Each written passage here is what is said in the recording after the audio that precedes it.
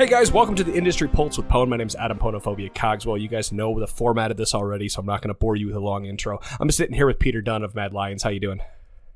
Hi, Adam. Thank you for having me on your podcast today. Yeah, I appreciate it. And thanks for Till for, getting in contact. Us in contact. You've been, gracious enough to work with me through my problems and my work from home stuff because my real life job is preventing me from doing a lot of things that I want to do. So, but we're not here to talk about me. Let's talk about you. First I want to jump in and say, I'm going to give you guys congratulations, Mad Lions. You guys did great this year. Unfortunate what happened here it was semifinals, right? With Fnatic, but it is what it is.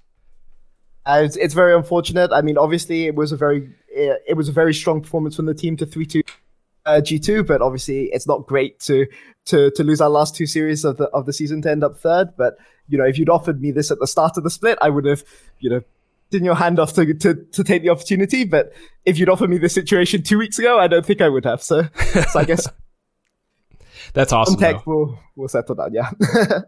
But no, that's phenomenal. I know that a lot of it was. I know there was a lot of controversy behind it, but you know what? Beyond what the haters want to say, you guys did great. Came out of came out from nowhere, and a lot of it has to do with, I'm sure, between you and Matt, correct? Just keeping players together, really working with this newish team. I gotta imagine it's been an interesting season. It's definitely been an interesting season. I mean, Mac is also a rookie head coach, and he's brought in a lot of innovations. Like, he has ideas about coaching that I've never seen from another coach in working in 9 years, maybe 10 years of coaching now in League of Legends. So that's been interesting. And a lot of these players are rookies who we've been tracking for 2+ years. So obviously, when you're signing rookies, there's always a little bit of trepidation. You never know how they're going to perform when. But I feel like we've been very lucky to have players who settled in as fast as they have. So I'm going to keep talking more about the spring split before we get into you, because I do want to talk about you and your rise to where you're at now as the head coach. But starting from now and where you're ended, what were your expectations with this new team coming into the spring split? And what did you actually expect to get out of it this year? So honestly, a lot of people had us as sort of a long shot coming into the season. They maybe predicted, the general consensus was we would finish somewhere between 5 and 8. And honestly, I always thought that was very ridiculous. I mean, I've been coaching for 9 years. I've never missed playoffs in my career. And we knew that this roster had the potential to come 5th, maybe as a mid, and maybe push on depending on how our players developed. Kazi, like I said, is somebody who for a long time. I've known who he was since he was 15, watching games in solo queue. At the time I was scouting, I remember one situation where I was scouting Kasing, who we would bring in as our support in season 8, and I remember him having a ridiculous showing in the 2v2 against Kasing, and I remember thinking, who is this guy? I mean, I've got to know, is this like Forgiven Smurf or something like this? And it turns out he was at the time just like a 15-year-old just playing League for fun, and ever since then I've always kept a close track on his career, and I'm very, very excited to work with him now. But basically, this roster, we've also been a little bit fortunate. I mean, you look at Shadow. Shadow is somebody who turned down offers in China because he wanted to stay in Europe for a little bit longer, and maybe was off a lot of people's radars coming into this split. But again, another player that we followed for a long time, Arome, obviously coming up from the academy team, Humanoid, somebody who was with Splice last year, who was arguably our best player over the course of the year. Maybe you could give that to Kobe, but it was between him and Kobe. And obviously Kaiser, I would say was the only really big surprise. I mean, I think with everybody else, we sort of known who these players were for years, but Kaiser in 2019 he was the best rookie support in Europe by a significant margin, and we were very lucky that he chose to come to play with us. I mean, I think he's talked about in an interview about how he's turned down North America to come and play with Mad Lions. So he's clearly got the ambition. He's not ready to retire just yet, but it's a very good group of players to work with. Yeah, of course, and you can see it, as the season progressed, and between how the players started playing, they meshed together. So speaking of the players and working with this group, what kind of goals did you guys have at the beginning of the season, and how did those change as the season progressed? And you guys realized, it maybe you didn't realize that you were the real deal, but we are competitive. We aren't going to end 5-8. I mean, honestly, like I think that this was only sort of in the last 2 weeks of the season. I mean, honestly, we preseason boot camp where we were in North America, and I remember in January we were getting smashed by like North American Academy teams, not even like NALCS teams, like NA Academy teams. And at that point, I was thinking, oh no, this experiment isn't going to work. Oh no! And at the start of the season, Humanoid was taking. I know that, for instance, there's this idea of High, for instance, on Cloud9 being this legendary shot caller. You know, shot calling for 5 people, micromanaging 5 people on the map, and Humanoid definitely in his second year had to take on some of that responsibility in the early split. But come week 6, come week 7, week 8, week 9, as the season began to progress, and other people began to have the knowledge to take on these roles and let Humanoid play his more. I guess, how would I describe Humanoid? Humanoid, if you're looking at conventional sports like soccer, he's the kind of guy who you would have in a free role, right? You want to put structure around him, and you want to give him flexibility to do what he wants.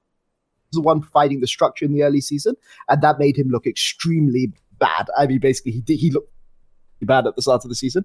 But as the season progressed and other players began to fill in the structure, his performance began to improve immeasurably. And when we began to see this again, week 6, week 7, maybe week 8, that's when it really struck home that we could do something. The plan, obviously, with all teams will tell you this, is to go to Worlds. Sure. You know, top three qualify for Worlds. We just heard the news literally 4 hours ago that right. Europe now gets to send 4 teams to Worlds, so it's even better. But that was the goal, right? It's always 3 in summer. This is what we're hoping to put our players into. And yeah, it was really only come week 6, week 7 that we realized we may be able to have an impact in spring. Gotcha. So you just talked to me about Humanoid and the structure that he needs to be able to, work his magic, per se. What's it like being a coach and seeing this player who is able to, bolster and help his other players around, shot calling and what it may be? Do you find that you change your coaching style a bit to help out these other players? A little bit. It's actually, for me, Humanoid's development as a human being has been fascinating to see. I mean, last year he was this cocky rookie who came in, he believed he could beat anybody. Sometimes I've heard the comms in draft where he says, pick me. There was one particular game where we played against Schalke where he basically said, pick me Irelia, I'm going to kill this guy 1v1. He just, it was week 2 of the season. He'd solo killed Caps in week 1. He'd solo killed, I can't remember who the other guy we played in, but I remember specifically he solo killed Caps. I mean, we lost against G2, but the solo kill, and he just said, like, pick me Irelia blind, I'm gonna crush this guy. Wow. And then the other guy counter-picked him and smashed him, and it was awful. And we lost the game off the pick. But the point is, he had this cockiness, he had this arrogance that we really liked about him. When we, I think one of the accusations that you had with Splyce was maybe Splyce was a slightly timid team last year and the year before, and Humanoid really pushed us forward. And Splyce had first choice because we knew that Nisk wanted to leave at the end of season 8. So coming into season 9, there was a whole rookie set with lots of these players are playing in LEC still. Abadage, Larson, Nemesis, Humanoid. I'm sure, am I missing anyone? No, I think it was those 4. And we went straight for Humanoid because of this, because he had the ability to play the carries. He had the assassin carries. He had the ability to play as Zia if you wanted, Corki. And whereas if you look at somebody like Nemesis, fantastic player, right, on his specific champions, but not the strategic flexibility that Humanoid had, and not the sort of arrogance and the cockiness and the aggression. And that's what we were really looking for. To try to get past sort of the limits where we'd reach. This season, though, I've really sort of begun to see the other side of Humanoid. Humanoid is now the veteran on the team. I mean, he's ridiculous, being in your second year of LEC, still extremely young. I don't know whether he's 19 or 20. I better not. I think he's actually 20. He just turned 20. But I'm really sorry, Humanoid, if I'm pretty sure he's turned 20 now. Yeah, March 14th, 2000. So yeah, 20. Yeah. To get that wrong would have been incredibly embarrassing. But to see, this 20-year-old in his second year becoming sort of like this, I mean, let's use a lion since we're Mad Lions. Let's use a Lion King reference. You know, to be the Mufasa to like Kazi's Simba. You know, has been remarkable to see. And you know, he ways has been alongside. I mean, I think all the players have been this, but he's been the one who's been a very important part of being like the emotional heart of the team. I mean, Kazi also to an extent, because you literally cannot stand around Kazi and help but smile. You know, he's somebody who brings joy everywhere he goes. He would be, if he was a Disney movie, you know, with all the flowers with spring awesome. Until whenever he walks up. But no, to see Human switch and into this more important role, to take more responsibility. Seeing this growth from a player has been exceptional with the split. And I think that if you're a fan looking at the outside and you see, you know, the broadcast has the meme that, Mad Lions do this action. Oh, and Humanoid dies. It's mainly because of the micromanagement he's had to do. And hopefully, now that he's set expectations for his teammates, hopefully will develop and flourish coming into summer. I could definitely see it, and again, I would watch you guys grow throughout the season, and it's been a pretty phenomenal journey as it is, especially with the team that you've put together. Just one last question. This is more a question for me. You know, if you look at the nationalities of everybody in your team, you know, you've got Germany, Czech Republic, China, Italy, etc., Romania. Is it interesting bringing all these cultures together under one house and trying to play? And, for sure. Are there any, you know, can you tell me any, I don't want like crazy stories, like you're throwing someone to the bus, but any kind of like, you know, interesting things happen with bringing all these different cultures together, maybe around dinner or anything it may be? I don't think there's been anything around dinner. I think it's more about the personal interactions between players. Because I remember a conversation that I had with Humanoid towards the start of the season where basically he was describing, I was trying to say, you know, do you have to be so harsh on your teammates? Like, you know, they look up to you for leadership, and, you know, in review, you're kind of being really mean to them. And he was very shocked, okay, because he that in Czech, you know, it's a very blunt language. You know, you just get straight to the point. You know, you don't really think about the person you're interacting with. It's a case of, this is how things are. That's it. I mean, there's no point. Like, don't waste time with other things. And I feel for other members of the team, especially at the start, this bluntness was not always helpful. But I think that's been sort of the only real issue that we've had in terms of cultural action. I think that these players are all quite empathetic players, and generally are willing to look out for each other. And I think that kind of creates a good sort of team atmosphere. It's almost like a family.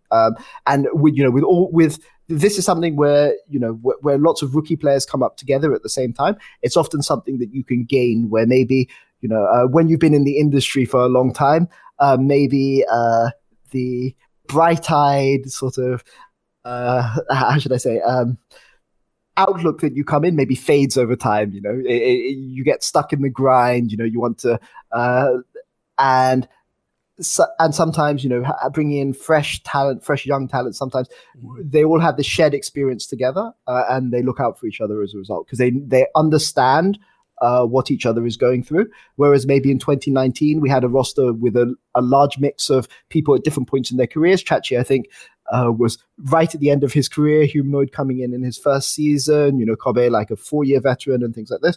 Maybe there wasn't quite that shared experience together that this roster has. So yeah, I would say that is the main thing, rather than sort of the cultural difference. Gotcha. It's really interesting to hear. I've always wondered about that. Of course, I'm NA, so while there is that mix, it's not quite as much of a grab bag as a lot of the European teams are. And so, besides, you know, hearing that somebody, an American, can't talk to Korean, it's interesting to hear it from the other point of view. So. Sure.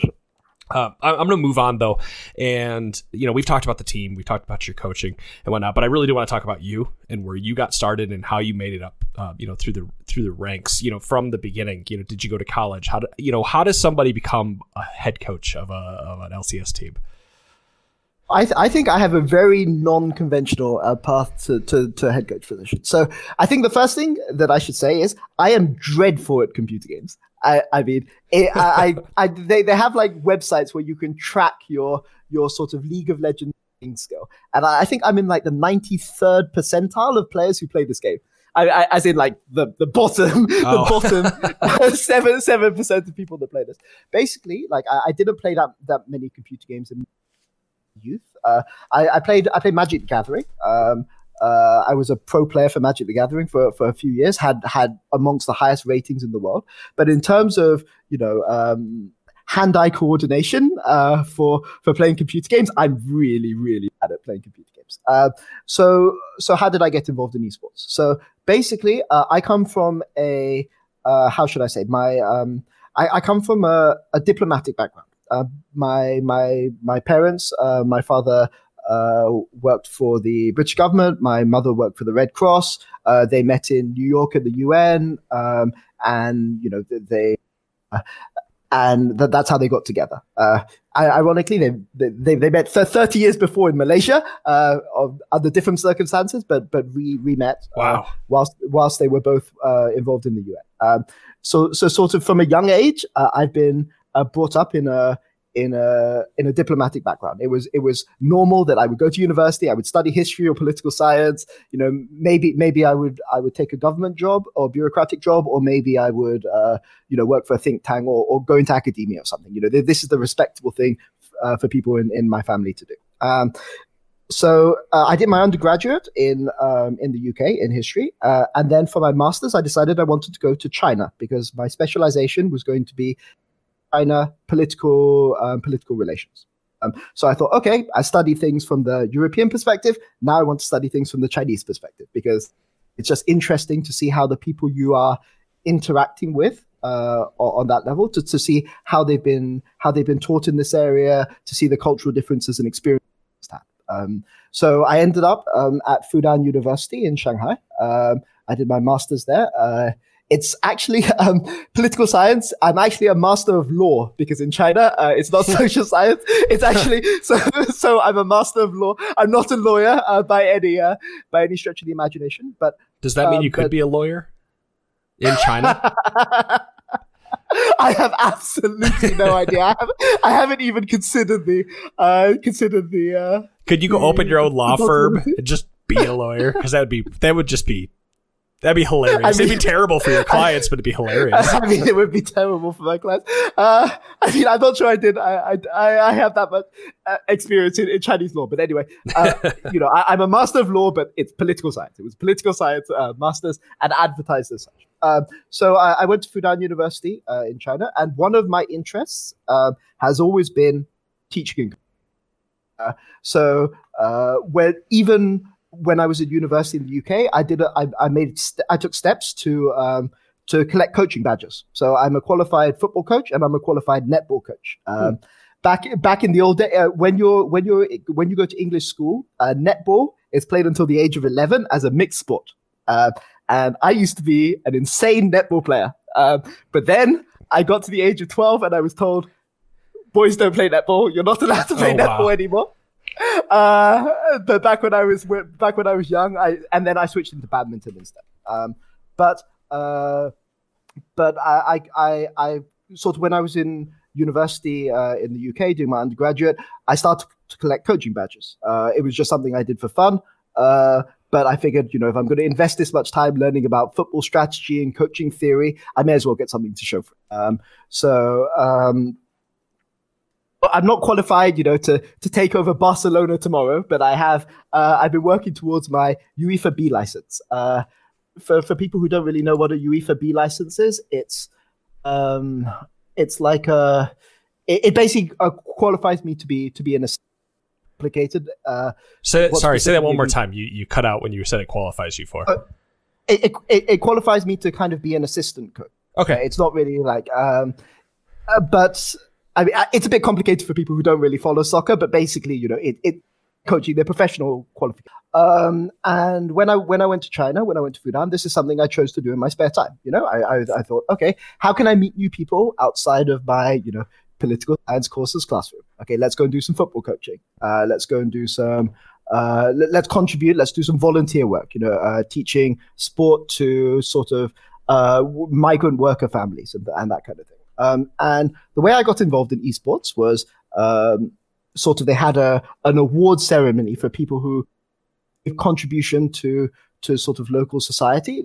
In China, basically, if you go to university and you score really highly, you have really good grades, or you contribute to society in some way, they have an award ceremony you can attend, and you get awarded a cash prize, right? So if you can imagine, it would be the same thing as being in going to a top university in say the US, and you get full A's in your first semester, and you score, your ranking is like number 1 in your class, and you just get given like 40,000. I mean, the equivalent when you wages, right? Like it basically covers your tuition for the year. Sure. So as a result of that, I was actually I attended there was an award ceremony and there's ceremonial dinner, and at that ceremonial dinner, I happened to bump into somebody who was linked to an organization. That esports organization was a team called Catastrophic Cruel Memory, and the guy said, "Why don't you come and talk to my Dota team? Maybe see what experience see what your experience in sport coaching can contribute to the success of this team." And that's how I got involved. And when I saw how passionate, I mean, this was years ago now. But when I saw how passionate these and how much winning meant to them, it kind of opened my eyes to like a world that I'd never seen before. I never thought computer gaming serious. Honestly, it was just something you did. After you come back from badminton practice, you go and play like Warcraft 3 or something like that on your PC at home. Again, I was really bad at all computer games, so I always lost, but it was okay. But and it was something that you kind of did for fun, and I never really. It kind of opened my eyes to like a whole different world. Of course, looking back now and putting things into context, of course, what we think about for esports in the West didn't really kind of take off until season 4, season 5. But it's easy to forget the sort of Eastern experience. At the time, you had StarCraft, right? StarCraft was the gold standard, and you had proper infrastructure around teams, support staff, training schedules, and this kind of thing. And this had really begun to take off. Using the Korean experience, China had begun to adopt things like this. The big esport in China wasn't StarCraft at the time; it was Dota. And Dota teams had coaches. I mean, I wouldn't say they were as qualified as they were today, but they had coaches, they had analysts. I don't know the quality of these people, but I assume that some of them were pretty strong. And going into coaching as a career, something you could do without being a player. And I mean, this is something which has been interesting in a lot of the more influential coaches. Aaron at World Elite and then later EDG. He came in basically as an analyst. I don't think he was ever a pro player. And, he came in because he was interested in studying the theory about the game and not really interested in playing it. You look at somebody like Firefox, who was on IME and I think Royal later on. And, he, again, somebody who was never a player, but was interested in the study of the theory of the game. And this is something this was a career path that was open to you in those days in China, but was never open to you in the West. Like I've spoken to players, I'm not going to call out any names, but I've spoken to people whilst attached to Asian teams. I've gone to international competitions, and I've spoken to some players who are in support staff roles now back in season 2 and talked to them about coaching, and what they would say is, ha ha ha, that's very funny. Why would I need a coach? I'm high on the ladder. Who can teach me anything? Right. And the response I would always say is Roger Federer has a coach, right? Right. And he has things to offer Roger Federer, but and he has things that he learns from a coach, even though this coach is probably not as good as him at playing tennis. But he provides a useful outside perspective. It's probably too far gone at this point because I'm not full-time playing League or podcasting anymore, but this sounds like a similar conversation we had with a lot of people because we had a couple people on the show that didn't really play, but they were really good at analyzing the game. And it seems like that's always the argument. Like, how could you ever do that if you've never played? Well, I mean, strategy's not hard to learn. You know, I mean, it is hard to learn, but, you know, it's about learning it and teaching it. I agree completely. And if you're a coach and you maintain a high ranking on the ladder, fine. Okay, if that comes naturally to you and doesn't take up that much time, good. Fair enough for you, right? But if you're a coach and you need to play a lot to maintain like Grandmaster or Challenger, or you can only peak at Diamond level, what's the point of playing the game, right? Maybe you can do it for fun, but for your job, it's much better to watch people play and like learn from those people and bring that information to your players. And I mean, as somebody who doesn't play League, this is something that I have to do every day, right? I'm not somebody who's naturally gifted at computer. I have to spend my time studying. And I would say, in addition to scrims, every single day I watch 6 to 8 hours minimum every single day of League of Legends being played by other people. And you know, and this goes for maybe another 6 hours working with my own team. And if this is required as somebody who's not naturally good at computer games to work with other people. I think a lot of other coaches would benefit maybe from spending more time trying to take this approach rather than trying to improve their own rank and use their rank as a way to justify to justify their skill as a coach. Because I mean, frankly, like, you may be a top 1,000 player in Europe at League of Legends, but the players you're working with are all top 100. So I mean, you're still going to be. I think there's a lot to be said about that macro play style. Looking at it, but as you mentioned, you know, you played Magic, and there's a lot of strategy and a lot of deck building and whatnot, right? And synergies that goes along with that. So I have to imagine being able to come from the Magic world to be able to work with that kind of strategy to come into League of Legends and using that same kind of problem solving skills and whatnot has to help quite a bit. For sure. I mean, So I'll give you a brief overview of my history in League of Legends.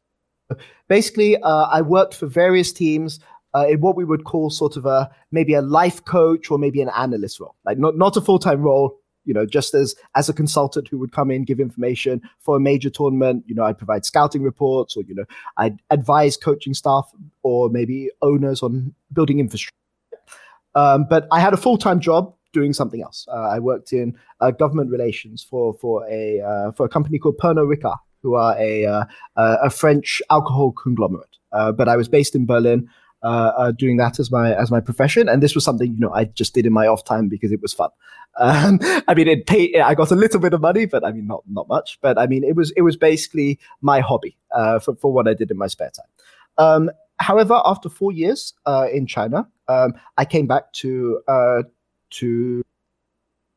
the time, my father had been diagnosed with motor neuron disease, and basically the family needed my emotional support at the time. I don't know if your listeners know what motor neuron disease is, but it's a horrible disease. I came back at that time, and I kind of thought, okay, you know, I'd had fun with League, I'd had fun with esports. You know, I did this for 4 years of my life. I'm going to do something else with my life, you know, because you can't have a career in this industry. I mean, you know, back in the day, you know, these tournaments back in China would be held in like shopping malls, right? And you'd have a curtain, you know, you'd be in like a hall of a shopping mall next to the shopping mall's fountain, and there would be like some chairs for people, and, you know, curious onlookers would come and look around, and there'd be maybe a curtain around you to block the light out or something.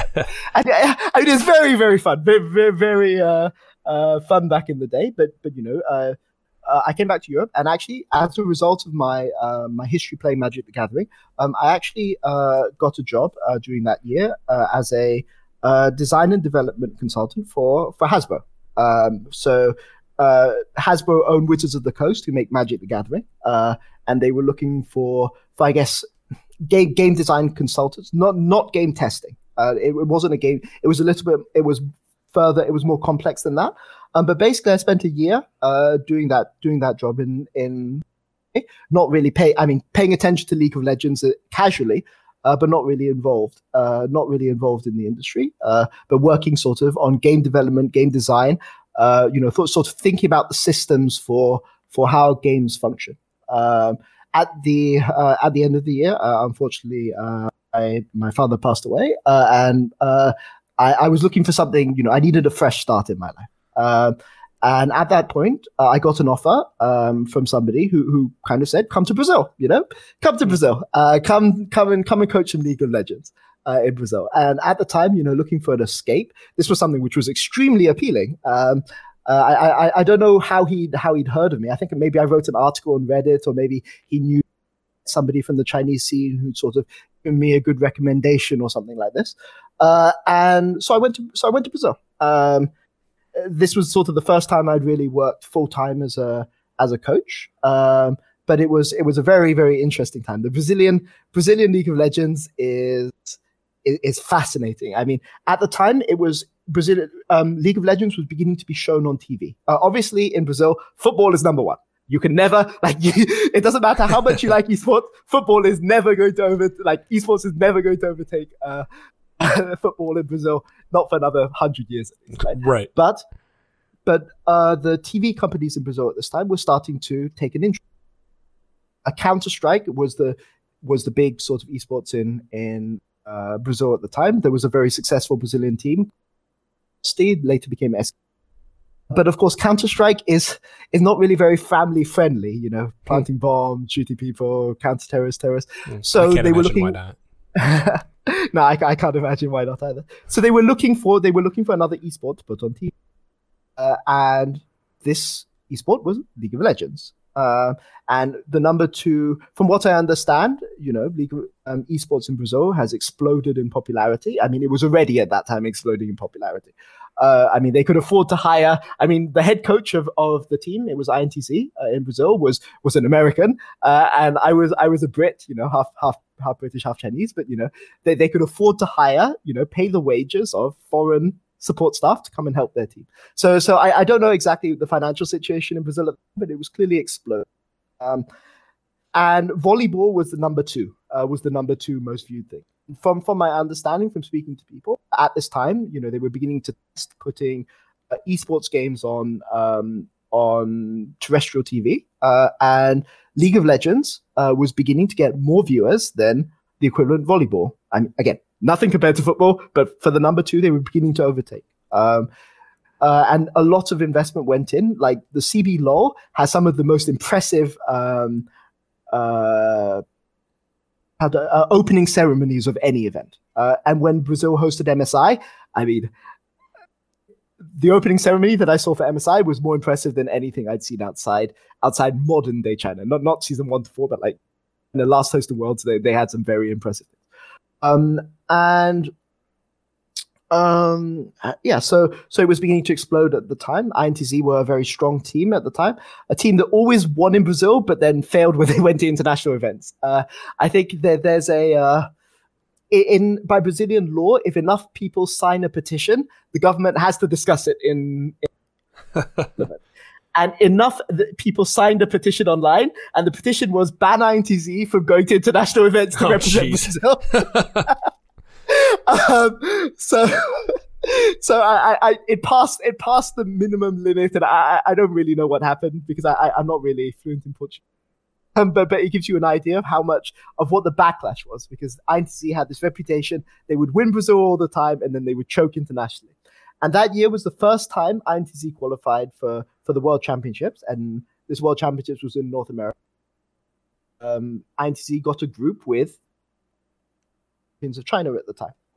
And I knew a lot about EDG because I'd worked against their coaching staff, against their coaching staff a lot in the past. And I knew kind of how they thought about the game. I knew all the players because I had lots of people. I knew lots of people in the Chinese scene, and I would just watch. I would watch them play League of Legends because I wanted to see how my old players were doing, how my old contacts were doing back in the scene. And so I knew China and I knew EDG really well. And we went into the game, and I remember that the Chinese players that we were playing against, EDG and us, were sitting waiting to go on stage. It was like the first game, I think, for both of us in the tournament. And the Chinese, because I understand a little bit of Chinese because I lived in China for 4 years. And the Chinese, like two of the Chinese players on EDG were bad mouthing INTZ. And I turned to them and I just looked the guy in the eye. I'm not going to say who it was. And I said, woman Hui Ting, right? Huh. We understand. We understand, like the implications, understand what you're saying, right? And like they they look really, really shocked at the time. I don't know if it had an impact, but obviously INTZ went on stage that day, smashed EDG, who were like one of the pre-tournament favorites, into the floor. And the Brazilian fan base kind of at that point forgave INTZ for everything that they'd failed in before. Of course, unfortunately, once you've beaten the number one team in China, all the international press starts to pay attention. One of our players, who was called Revolta, was in a show called Legends Rising, where they covered a player's path throughout their entire career, throughout an entire year. People like Faker, people like Uzi, like Clearlove had been featured on this, and Revolta was featured on it that year. And it brought a lot of attention that I think the players were not really used to. Cranked up the pressure, and we suddenly went overnight from being like an underdog who nobody ever heard of, nobody took seriously. And after we beat EDG, everything changed immediately. I don't think we were well equipped to deal with that change in perspective and change in pressure. And in the end, INTZ ended up ending that tournament 1-5. The only win we got was against EDG. And to this day, it's one of my largest regrets that I couldn't really help our players deal with that shift in environment and shift in pressure. And I mean, to be honest, I hadn't anticipated that happening. I thought, okay, EDG are going to win this group easily.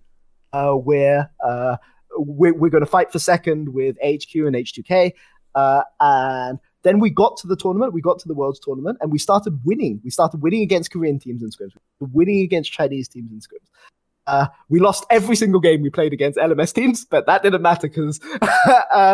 But then the pressure starts to build, and you really can't prepare. You really can't prepare your players. Sure. I spent one more year in Brazil afterwards. I really have a love for the Brazilian scene. Like, I really appreciate the passion. Like, in Brazilian League of Legends, if you do an insane outplay, in Europe or in North America, you just sit at your PC and maybe say something. You say, yeah, go, or something like this to your teammates, right? In Brazil, you make an insane play, you stand up, you beat your chest, you roar into the crowd. It's the most ridiculous thing that I've ever seen. Tier Wolf, who was a player on Splice, on our Splice Academy team when he came, used to do this all the time when he played on stage, and like his teammates would just look at him and just stare at him and say, what is this, right? But this kind of unbridled passion for the game is something I really love about Latin. That's my kind of players right there. That's what I can see. I love. That's why I like watching like CS and the sports, and stuff, because they just explode, and I love it. It's the best. So I decided that I planned originally to go to Brazil only for one, and then go back, leave League of Legends behind. Again, I've had my 1 year, my gap year, sort of. I'm going to go and do something else with my life. But I decided to stay for one more year. And the reason why I stayed for one more year is that the INTZ owner at that time came to me, and he came and said, look, this is the situation Brazil is in now, right? We've just gone to Worlds. We had like a decent performance at Worlds. But Brazil has always struggled to make that next step up, right? And we need like outside expertise to help. And I want you to stay for the next year, and you can like help create something good here. Help contribute. This is something which really, really appealed. His name is Lucas Simon Almeida, and basically he said to me, if you come back next season, you'll be the head coach of INTZ. But if you want to go and help another team, you could help another team. I mean, obviously, remember the bulk of your responsibility is to INTZ. But, we think that in order for this scene to flourish, it's not enough for INTZ to be good. There were two really top, maybe three top teams in Brazil at the time who were INTZ, Pain Gaming, and Keed. If there's just one of us, or if there's just three of us, it's not enough, right? You need the whole scene to get better so that it doesn't matter who goes to these international events. If the top Brazilian team goes to an international event and just gets smashed, that doesn't help anybody, and we can't get better because we're an isolated region. The Vietnamese teams have access to Korean scrims. The Turkish teams have access to European scrims. when Latin America North can scrim NA, I mean, that's a bit of a meme right now, but at that time, NA was not looked down on so much. Come and create something here. Really, I really appreciated that. And I mean, that's why I ended up staying for a second year in INTZ.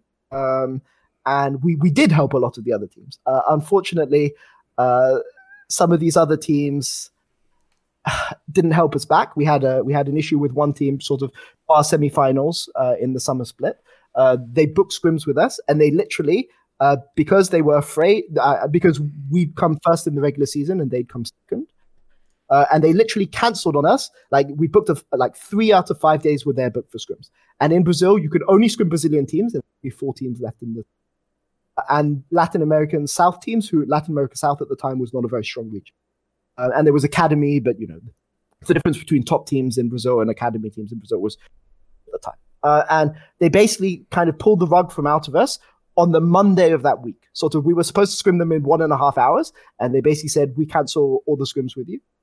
And that felt pretty bad. And I remember we ended up losing that semifinal, and the other team, in fact, also lost their semifinal. So we were the 2 favorites going into semifinals, and both the teams lost because they hadn't had good. And I remember, I was having a debrief with one of my players, and my player turned to me and said, what was it all for? Because, they knew that I'd been helping the other teams.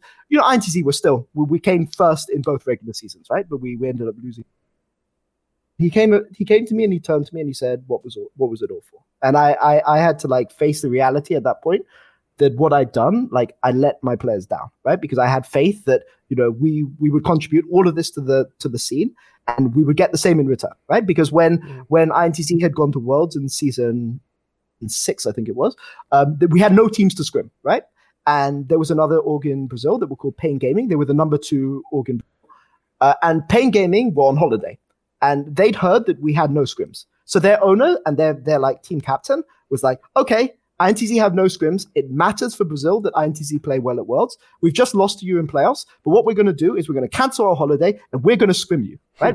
We are going to take time off, and you tell us what you want to play, and we're just going to play you, right? Because it matters to us that Brazil did. That's what really had the impact on me to make me I kind of left Brazil a little bit disillusioned. After that, and I looking back, I don't really know if what happened in that season was the right. It kind of taught me a lot about it. I kind of lost a little bit of my naivety in that season in Brazil. Then I came to then at that point again. I told myself, you're going to retire after 1 year. Yeah. Now you're going to retire after 2 years. And where are we now? And yeah, it's now 3 more years later. But what happened after that is INTZ's performances over those times piqued people's interest. And I received some offers from China. I received some offers from North America. I received some offers from. And I was thinking about, I'd stopped my PhD halfway. I was doing a part-time PhD back when I was in the UK on EU-China political relations. And I was like, I've got to go back to Europe. I'm going to finish this PhD. I've put it on hold for too long. I'm going to go and finish it, and then I'm going to be a productive member of society. Not to say that esports is a productive member of society. But at that time, I interviewed with many teams. And Marty, who was the owner of Splice, came to me. And basically what Marty said, I talked with lots of teams, and they asked, the general question that you would expect any org to ask. But the thing that really made Splice stand out to me over the other teams was Marty came to me and asked all the normal questions. But then he asked me at the end of the interview, what do you think we should have asked you? Okay, or, you have a lot of experience in esports, understand how to build organizations. What would you recommend an org like us? And that was not anything that I'd heard from any of the other orgs that I'd interviewed with. It was always very formal job process. They asked a lot of questions. Some of them were good questions. Some of them were not so good questions, really simplistic questions, trying to ascertain my knowledge of League of Legends, right? And, I've worked in League of Legends. I've been coaching or an analyst or a consultant for 6 years at this point. And some of the questions that I was asked were, it blows my mind, some of the stuff. But here was a team, Splice, who understood what I could contribute both inside the game and outside of the game. And that's why I ended up joining Splyce over the other. I mean, I took a 50% pay cut versus what I could have earned maybe if I'd gone to China.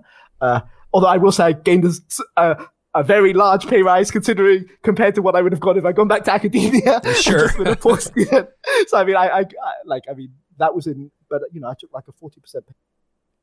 And yeah, that's the story so far. I've been on Splyce now for 2 years. Been on Mad Lions being the continuation of Splyce now for 1 year. True to his word, Marty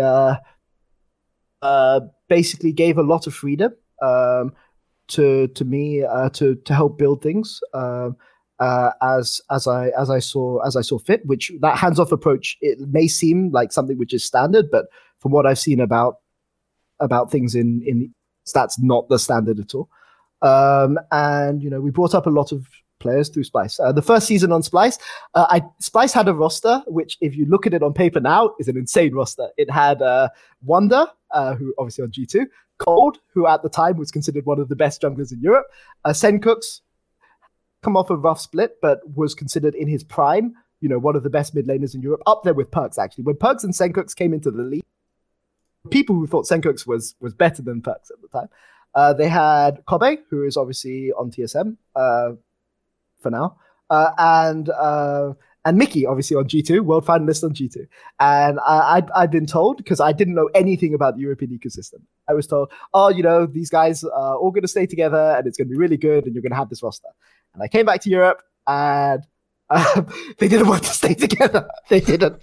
Oh man, I got told by 3 different players, under no circumstances are us as a 5 going to stay together next season. We hate, not that we hate each other, but we had a mutual understanding that we weren't getting the best out of each other, working in the way that we are now, I think was the politically correct response. So the roster in those days for Splyce was very, very built together at the last minute. But the thing that Splyce did allow was, coaching stuff. We signed Mac and Duke, who at the time were 2 coaches who not really known. I mean, I remember I came to Europe and I interviewed 83 different for the coaching position. I and this is one of my policies today. If you think that you have something to offer to the esports scene, often there's a glass ceiling, right? And some really talented people can't break through. I'll interview pretty much anybody. And normally it's like a 2.5-hour interview process. There's one interview on game knowledge, one interview on sort of coaching philosophy, and then maybe like a case study. So how would you coach this to your players? I just say, here's 15 minutes of a game, go away and study it. And in 2 days when we do our interview, we're going to talk about this.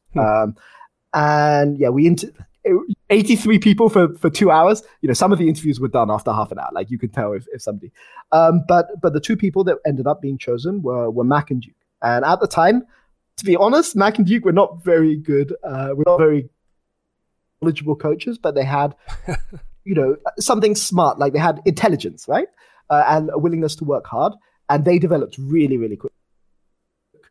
Duke took over. So at the end of that first split, so the first split was really, really rough. But by the second split, Mac and Duke were already beginning to take on lots of responsibility. Splyce and now Mad Lions had a slightly weird coaching structure. It kind of would take a long time to get into here, but basically sometimes we rotate who is leading. And although I was the head coach and on stage, sometimes Duke would lead scrims. Sometimes, and I would do some more one-to-one work with somebody. Sometimes Mac would lead scrims. And I mean, you could see the development of these players, right? Duke took Splyce, was the head coach of Splyce when they made their quarterfinals run at Worlds. And is now a head coach on Vitality. Vitality had a rough season this, but they had visa issues. I mean, it's he's a good coach, right? Vitality may have come bottom, but he's a good. I have no doubt. And obviously, Mac is now coach of the split in his first working for Mad Lions. And I kind of went into. We have a pretty similar coaching structure to Asian teams, right? Where you have a head coach. who deals with a lot of things outside of the game, and then you have a strategic coach who leads scrims, who like leads the team on stage, and obviously the head coach. Head coach is often in a more mentor role, right? Like you tend to go through the strategic coach and then get promoted up to head coach. So you often have some amount of knowledge, and I like to think that I helped contribute something to back in Duke's time when they were leading scrims and leading the team. Of course, by LEC regulations, we have to call the person who leads the stage the head coach. So right. I guess I'm the head coach. I don't really know how we would describe the that. Coach, the coaching lead, the lead of the coaches or something. The coaching leader, yeah, something like this. But to be clear, like Duke was leading the scrim last year with a little bit. Sometimes Mac would lead scrims, always six. Sometimes I would lead scrims. And this year it's Mac. Sometimes I would do it, but I'd say Mac leads like 90% of the scrim, 95%.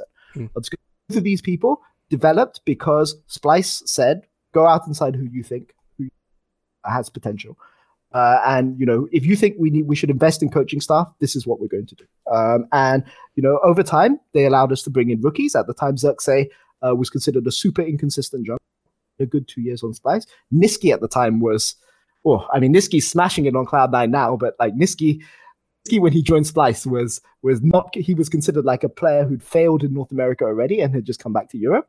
But you know, you spent like 5 minutes talking to this guy, and it was obvious that, you know, and if he wasn't there now, he would get there, and he would like sacrifice to get there. And Nisqy is a very special player. So I'm glad he's finding success in North America. So yeah, and you know, Splyce, and you know, we were allowed now to bring in a lot of rookies. But I would say when I came to Europe, this roster here that we have now could not have been built 2 years ago, for sure, because we didn't know any of the rookies. Last year would have been a bit hard, but this roster is like the perfect storm. You know, it's 2 years now of scouting.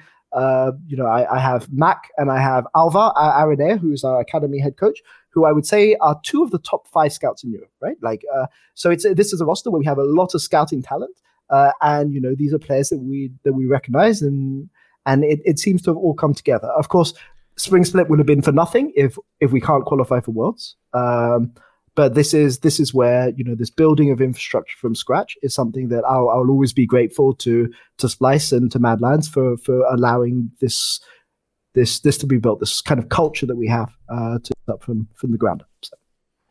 Wow, you know, I had 100 questions for you, and just letting you go, you've answered every single one of them. It's phenomenal. I love it.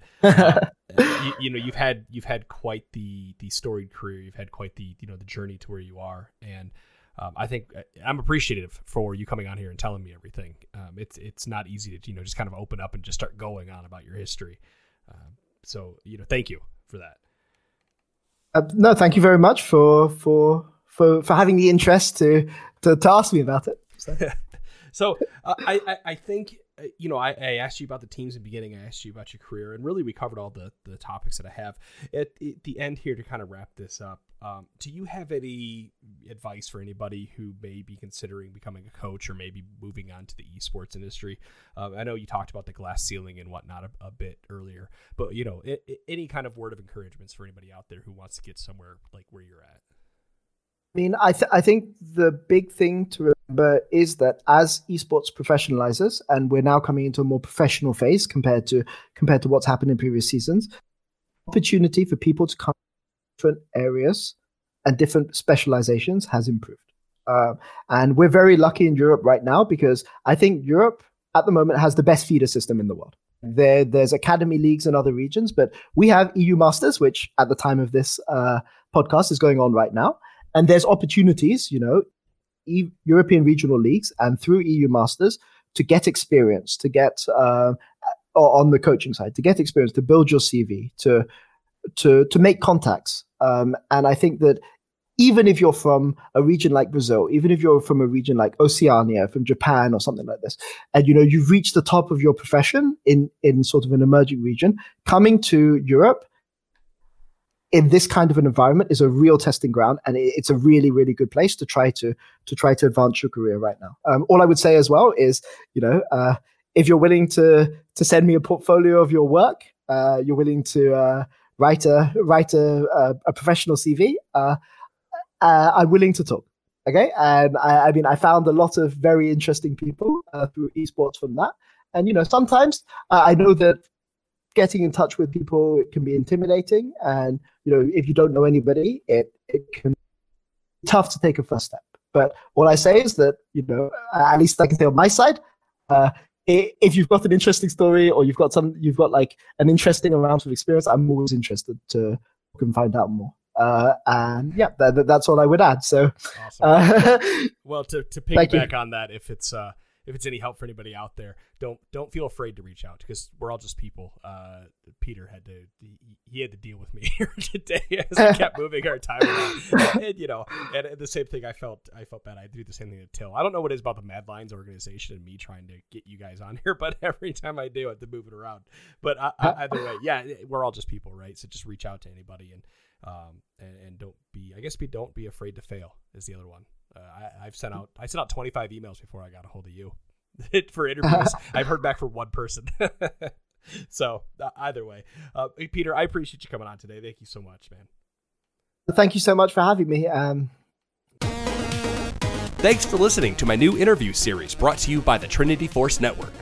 If you like what you hear, please consider supporting me on Patreon at patreon.com/TForce Network. If you have a question or a comment, you can drop me a line at adamc@trinityforcepodcast.com. For everything else, please check me out on trinityforcenetwork.com or subscribe on iTunes and Stitcher. Until next time, thanks again for listening, and I hope you enjoy all the shows that the Trinity Force Network has to offer.